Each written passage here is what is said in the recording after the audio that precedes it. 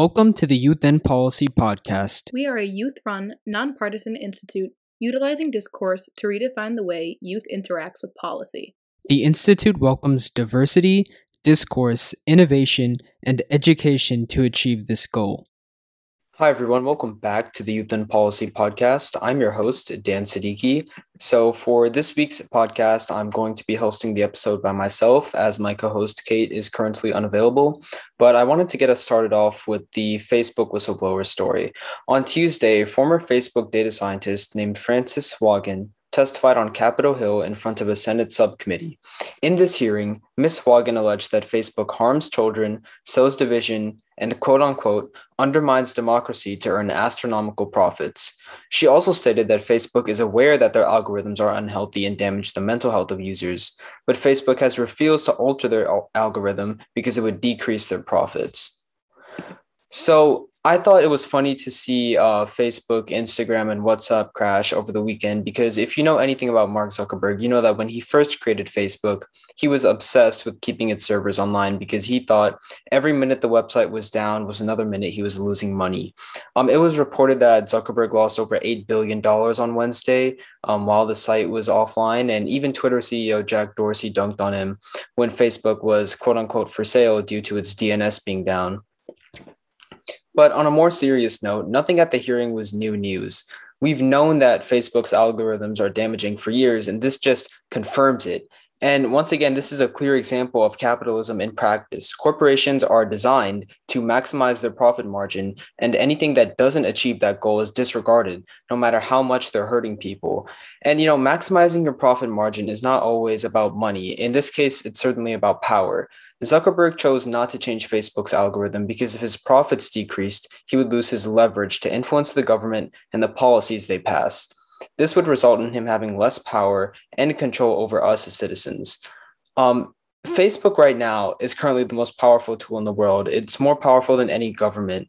I mean, if you look at the tremendous amount of influence a platform like Facebook has and the reach it has all over the world, social media algorithms can significantly impact the results of elections. They can stir up violence. They can stir up coups. And this was seen in 2016 with Pizzagate, and then in 2020 with Hunter Biden's laptop, and then obviously the January 6th riots. And we've seen a tremendous amount of misinformation be spread on Facebook when it comes to things like COVID-19. So the entire concept of a company like Facebook, one social media company that essentially they have a monopoly over every other social media platform, right? Because you think you have diversity of choice. You have the illusion of choice. You think, oh, you have Facebook, you have Snapchat, you have Instagram, you have Twitter, you have TikTok, whatever it may be. But all of those companies are subsidiary companies of Facebook. Facebook actually owns all of them.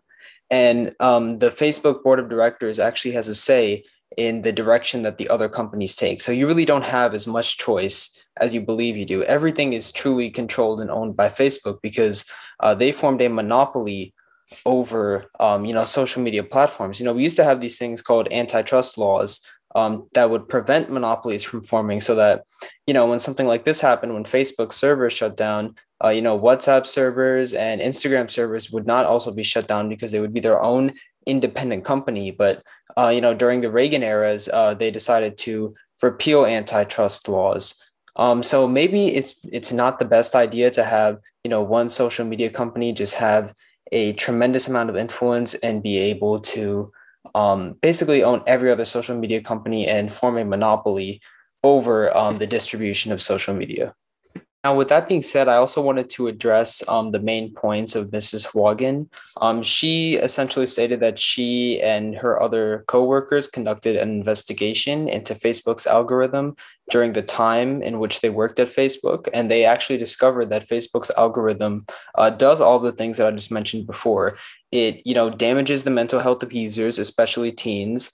It promotes violence. It gets people sucked up into conspiracy theories because we have these things called echo chambers where if you like one post, you get posts suggested, you get similar posts that are similar to the original post that you liked. And those posts can lead you down to a dark, dark rabbit hole if you're not careful. And that is exactly how, misinformation spreads. And Facebook has been 100% aware that their algorithm is incredibly damaging, not just to us as individuals, but society as a whole.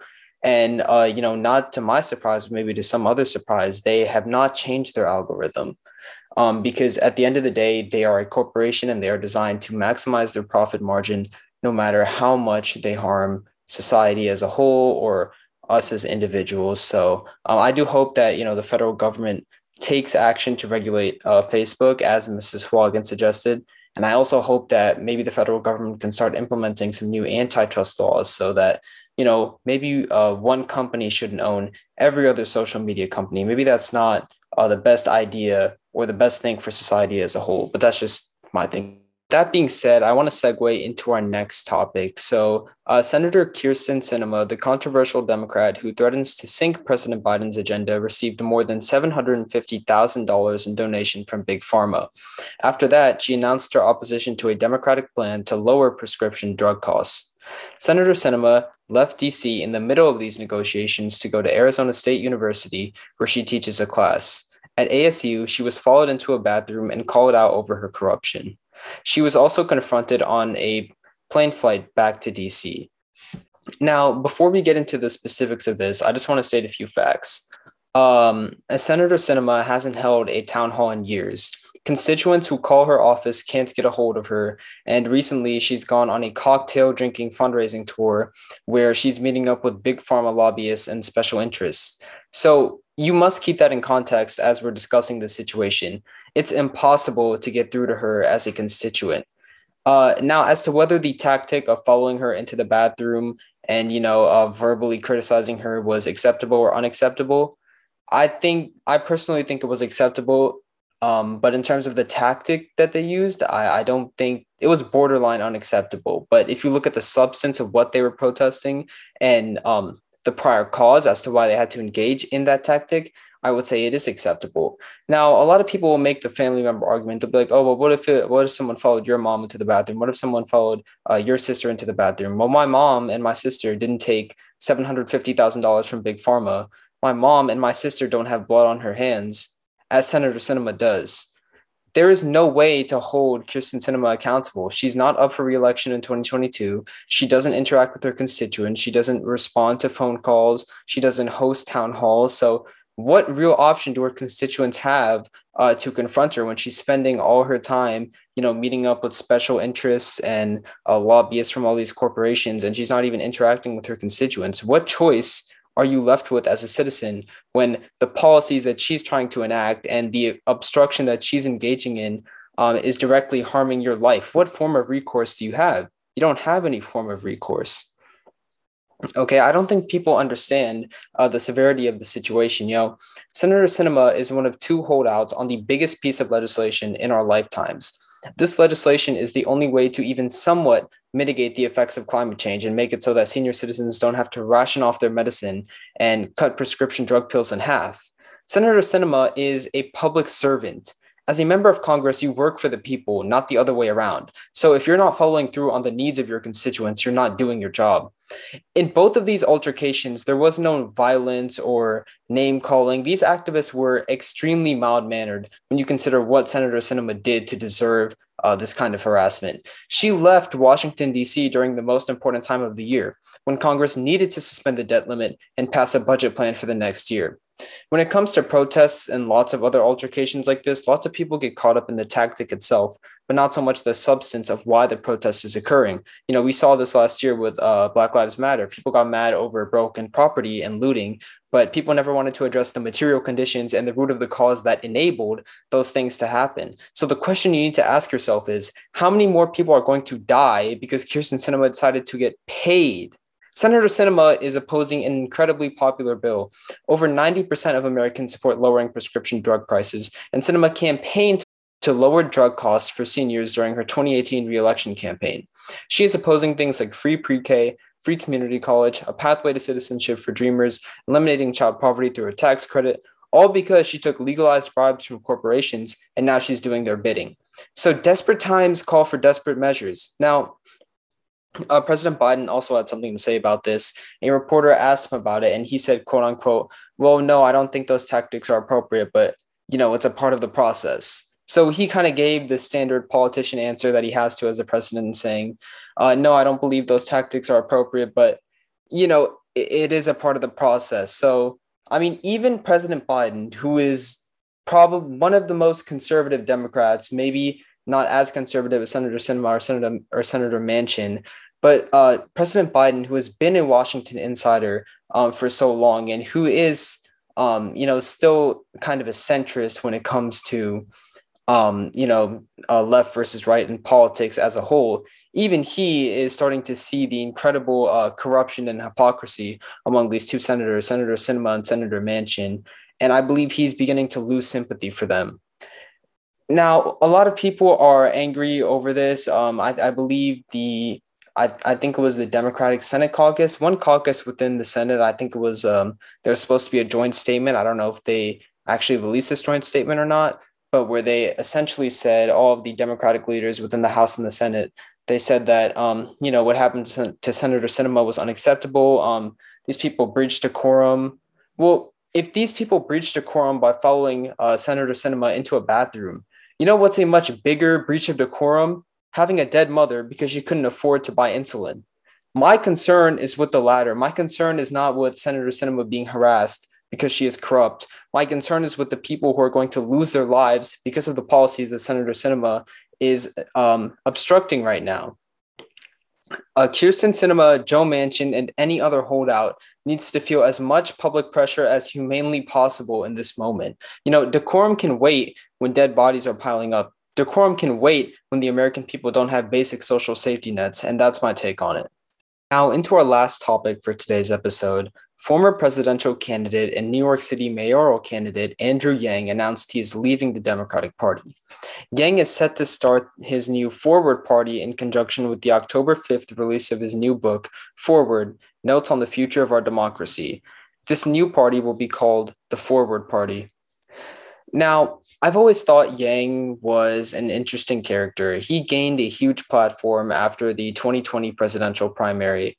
There were a number of policies that he campaigned on that were even to the left of Bernie Sanders, such as the decriminalization of all drugs, the universal basic income, etc., which I commend him for. However, there are also many policies he campaigned on that are just absolutely atrocious, such as not supporting a $15 minimum wage, supporting something like the Sunset Clause, which is saying that all regulations on corporations need to be evaluated every 5 to 10 years, which is literally a right-wing, ultra-libertarian idea. And then, obviously everyone knows about his horrible opinions on foreign policy when it comes to Israel-Palestine that ultimately cost him the New York City mayoral election. Look, when it comes to Andrew Yang, I never thought that universal basic income was going to be this magic solution that would fix everything. I always thought Andrew Yang failed to address the root issues within our society, such as the profit motive and labor alienation during his campaign. Andrew Yang's New York City mayoral run was very disappointing.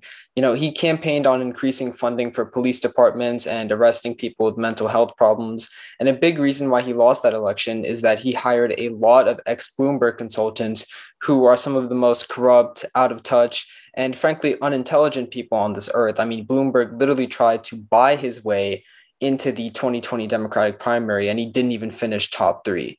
As far as this new Forward Party goes by Andrew Yang, frankly, I don't see it succeeding under our current two-party corporate duopoly.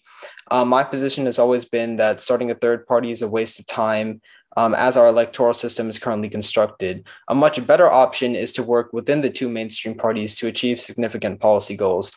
This has been demonstrated by the Tea Party during the Obama and Bush years, and now the Squad, or progressives, during the Trump and Biden years. Now, there is one caveat to this. If Andrew Yang and the Forward Party are successful in implementing ranked choice voting everywhere, then they have a shot. But you must have ranked choice voting implemented first if you want a shot at winning an election as a third party. Some people make the argument that it's a long-term project. It's going to take several decades for the quote unquote, the Forward Party to actually become a prominent party in American politics. The problem with that is we don't have several decades. Our Earth is dying in front of us every day due to the effects of climate change.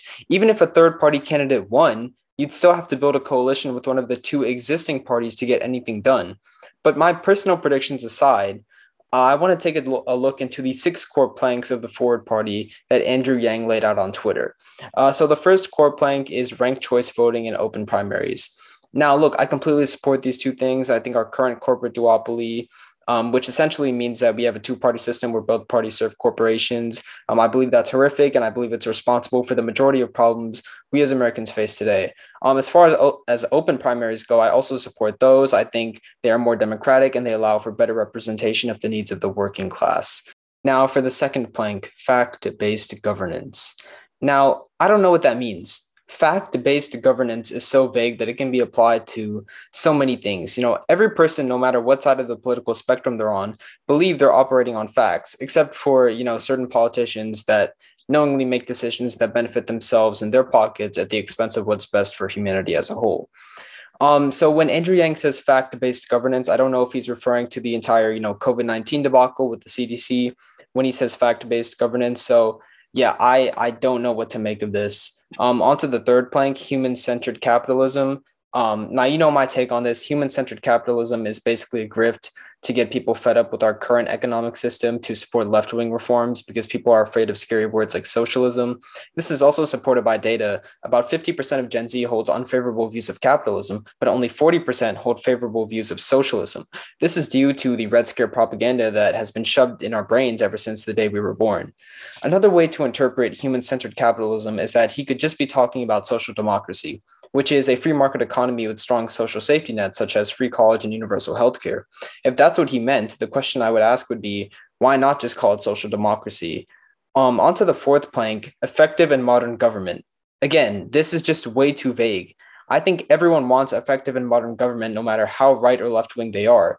By modern government, does he mean term limits for members of Congress? What does he mean by effective government? Is he calling to alter or abolish the filibuster? It's so vague, I don't know what to make of it. So his fifth plank is universal basic income. And look, I think UBI is a good policy in the short term. I think it would significantly improve the quality of life for working class people.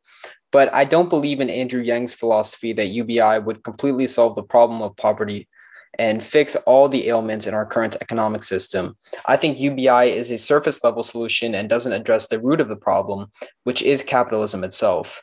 Now, the sixth and final plank for this forward party is grace and tolerance. And this is probably the most vague plank there is. I literally have no idea what that means. I'm assuming he's advocating for more bipartisanship when he says grace and tolerance. And maybe he's trying to say he wants both political parties to stop having animosity towards each other. If that's what he's intending to say, then the problem I have with that is that there's no specific policy you can pass to actually make that happen. The other problem with that is that I've always found people who insist on maintaining civility and decorum very weird and honestly very dumb sometimes, especially when you have people debating basic human rights and you expect me to respect that person's opinion just because they're expressing themselves and they feel entitled to have their opinion heard. Whether it comes to things like deciding whether to drone strike kids in Afghanistan or allow companies like Facebook to profit off of teen suicide, the last thing I'm really concerned about is grace and tolerance. I'm more concerned about the actual policies that are implemented. So all in all, I personally don't think this forward party has the ideology to sustain itself and become a prominent political party. I mean, the majority of these planks are just incredibly vague and broad, and there's no real ideology behind this party to actually make it sustainable in the long run. But that's just my personal opinion, and I think it'll be interesting to see how it all shapes out. All views expressed in this episode are the personal biases and opinions of each host, and they do not reflect the opinions of the Institute for Youth and Policy. Thank you for listening to today's episode. If you enjoyed today's episode and would like to continue supporting us, you can do so by checking out our Instagram page at YIP Institute. If you'd like to see more from me, follow me on TikTok at PoliticalDan, where I cover the latest news stories right after they release. If you'd like to see more from me, follow me on Instagram at KateMCL16. You can also check out our website at www.yipinstitute.com. Make sure to follow our page as we upload a new episode every week.